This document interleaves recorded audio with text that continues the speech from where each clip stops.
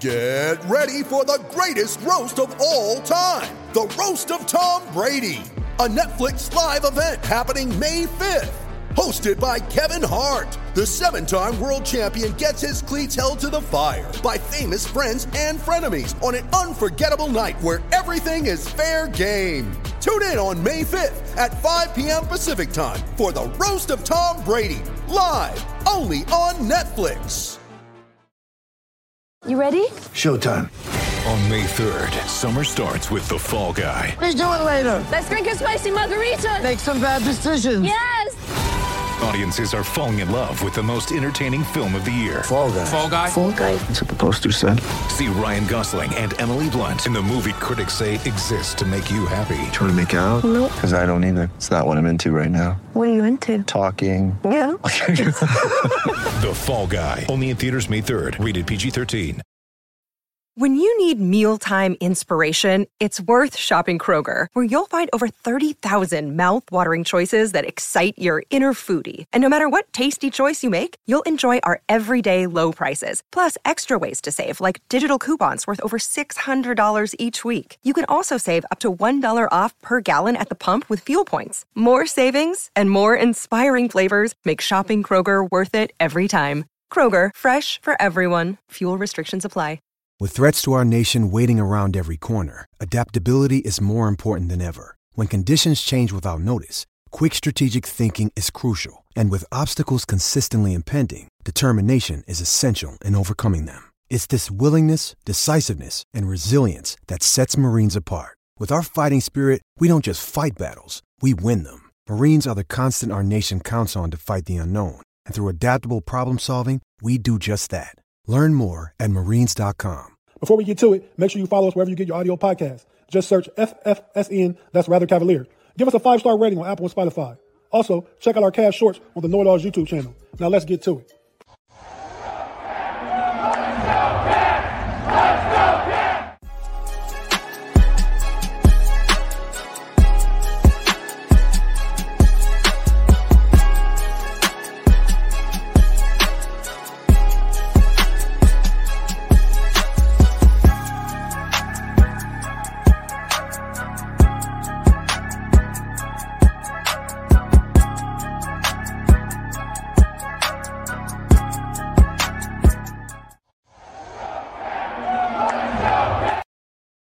Cleveland Cavalier fans, thank you for listening to another episode of the That's Rather Cavalier podcast. I'm your host, Kevin Tate, and tonight we're here just to do a quick recap of the Cavs' 109-91 loss to the New York Knicks in the much-anticipated rematch of last year's playoff matchup where the Knicks beat the Cavs 4-1 in the Eastern Conference playoffs. So I think it's only fair to say, to start out, to talk about how shorthanded the Cleveland Cavaliers were. They were without one-time All-Star center Jared Allen, the anchor of the defense. They were without one-time All-Star Donovan Mitchell, the point guard, the one-time All-Star and point guard, who is the Batman to Donovan Mitchell's Robin. They were also without backup point guard Ty Jerome, who's essentially taking the spot of Ricky Rubio right now. He was out. And if that wasn't enough, last-minute scratch, Karis LeVert, the sixth man off the bench, also did not play. So essentially the Cavs were without 3 of their 5 best players. And they still gave maximum effort. They came to fight. The first half was a good first half. It was close. Went into halftime down 58-52. I don't know if that score is indicative of how close it was. A 6-point lead is not big. But still, I felt like the game was much closer in the first half. Donovan Mitchell had 20 points in the first half.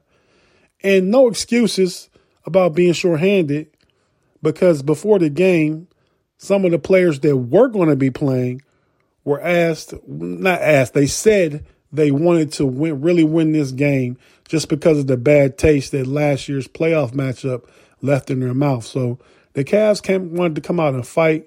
I feel like watching the game, they gave maximum effort.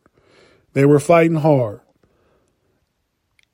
Coach J.B. Bickerstaff was asked about those players that said they still wanted to win, and was he really disappointed the fact that they lost and how they performed losing by 18 points.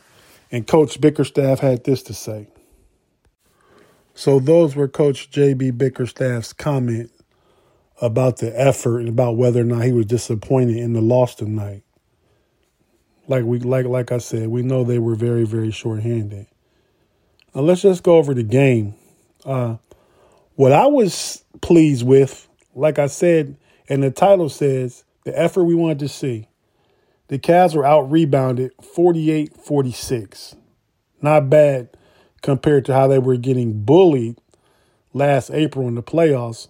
And this was without Jared Allen. I felt like Tristan Thompson came in and played a really, really good game. The Cavs had 14 offensive rebounds to the Knicks' 12 offensive rebounds. So the Cavs out-rebound them. The Cavs played big. 6 blocks for the Cavs, 1 block for the Knicks. The Knicks did have 9 steals to the Cavs' 6 steals. The Cavs had 19 assists to the Knicks' 18 assists. Turnovers were plenty. The Cavs had 15. The Knicks had 14. The Cavs shot 75% from the free throw line, 9 of 12. The Knicks got to the line 25 times and shot 80%. They shot 20 of 25. Where we struggled at was the three-point line.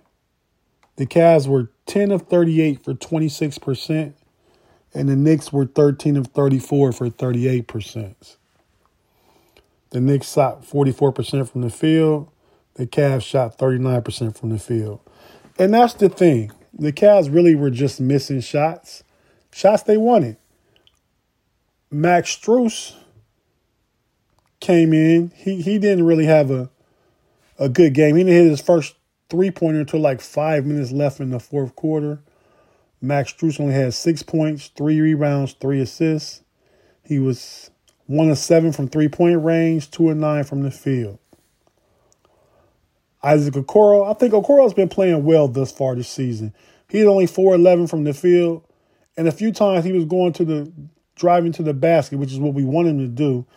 And I feel like he got fouled and the refs weren't blowing the whistle. They didn't call it. But he had 11 points, 7 rebounds, and was 2 of 5 from the three-point line. Donovan Mitchell scored 26 points. Remember, he had 20 in the first half. 3 rebounds, 3 assists, 3 steals. He's been getting a lot of steals so far this season. Was 11 of 20 from the field overall and 0 of 3 from three-point range. But Mitchell played a really good game. I think the second half, the Knicks kind of just jumped all over us. Out-physicaled us again. I mean, no fault of the Cavs' own. Felt like Tristan Thompson came in and played really, really good minutes. Now, last thing I want to get to is Evan Mobley. Well, no, before we go to Evan Mobley, let's talk about the minutes Tristan Thompson did give. Gave 19 minutes, 4 points, 2 rebounds, 1 assist, and 2 blocks. He had a monster dunk on a pocket pass from Donovan Mitchell on the pick and roll in the second quarter. Sam Merrill got in because they were looking for shooting. Sam Merrill was 2 of 4 from 3, 6 points. Craig Porter Jr. played really well. I could see potentially in the future him maybe taking the backup point guard over from Ty Jerome. I mean, injury is another man's opportunity, and Craig Porter seized his opportunity in tonight's game. He had 10 points, 4 rebounds, 2 assists, 5 of 12 from the field, 0 of 1 from three-point line, 1 block, and 2 steals. And that's what he brings to the game, is a tenacity and a defensive mindset that I think could bode well for the Cavs as we go on to the season. But we'll see. He's still a rookie, but he's a mature rookie. He's a 23, 24-year-old rookie. So I'd like to see him maybe get more PT, but we'll see how that goes when Ty Jerome gets back. George Niang off the bench, 11 points, 3 rebounds, 1 assist, 3 of 9 from three-point range. Another player I was really impressed with, Imani Bates. He got in, the number 49 overall pick in the second round. A lot of Cavs fans, not so much Cavs fans, but the basketball talking heads were talking about Imani Bates may be a bust. He looks really good to me. He scored 9 points, had 6 rebounds and 1 assist, 2 of 5 from three-point range, and 1 block. Imani played really well. He showed well for himself. Now, the last player we'll get to is Evan Mobley. Evan Mobley had a bit of a disappointing game. I thought he had 6 points, 12 rebounds, and 5 assists, was 3 of 9 from the field with 2 blocks. But he only took 9 shots, 3 of 9 from the field. In a game where you don't have Darius Garland, Donovan Mitchell, Karis LeVert, we need Evan Mobley to be more aggressive. But listen to these comments during the press conference from Coach J.B. Bickerstaff, and it may explain why Evan Mobley was passing like he was. What do you make of Evan tonight? I think he struggled tonight, to be honest with you, on the offensive end of the floor. I thought he did a good job of competing and trying to rebound. But I think tonight offensively wasn't his best. 9 shots, that's not nothing. Does he need, on a night when you don't have Darius, you don't have Karis, you don't have Jarrett, does he need more touches? Does he need to go find the ball? I think we have to do a better job of getting him the ball, and that's me included. I think the way that they were defending and we were, heavy in the pick and roll, they were trapping him or trapping Donovan. And he was catching the ball in the pocket. And like we talked about, he had the 5 assists because he does, make the right play. I think we make a few more of those shots. They have to stay more at home, and then he can be more aggressive in the middle of the floor. But, again, I think Evan's going to make the right basketball play. And I think tonight, the kickouts were there. Again, we just didn't knock down many shots. So, yeah, Coach J.B. Bickerstaff kind of made me reevaluate my take. I understand game flow, gameplay, how it played out. Evan Mobley had 5 assists, yes, good thing. He was finding the shooters on the spray outs and the double downs in the paint. It's a good thing. But we need our great players to be great. We're without Darius Garland, without Karis LeVert. That's probably about 40 points a game right there, 38, 37, 40 points a game. We need Evan Mobley to take more than 9 shots. He just has to be more assertive. And early in the game, I thought he was assertive. Then I thought he kind of backed down from the challenges of Mitchell Robinson and Haverstein. But it wasn't because he lacked aggression and assertiveness. I think he just got pushed off his spots and he kind of just conceded to when he was going to the hole and where he would have to bang to get a bucket. It was easier just to kick it out to open shooters. Like we said, 5 assists. But I just need Evan Mobley to be great. Great players need to be great when you're talking about winning games in the NBA. And I think Evan Mobley is a great player. But like I said, we'll go ahead and give him a pass on this one from what Coach JB said. And we would like you all to like the podcast, download the podcast on Apple Podcasts or Spotify, and follow. That's the big thing, follow. Get notifications when we come with something new. We're here to cover the Cavs, your favorite team, my favorite team. So, rock with us.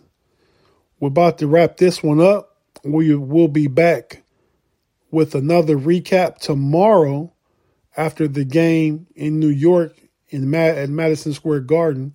The Cavs are probably in the air right now on their way to New York. Well, they'll spend the night tonight, Tuesday night, to get ready for Wednesday's game.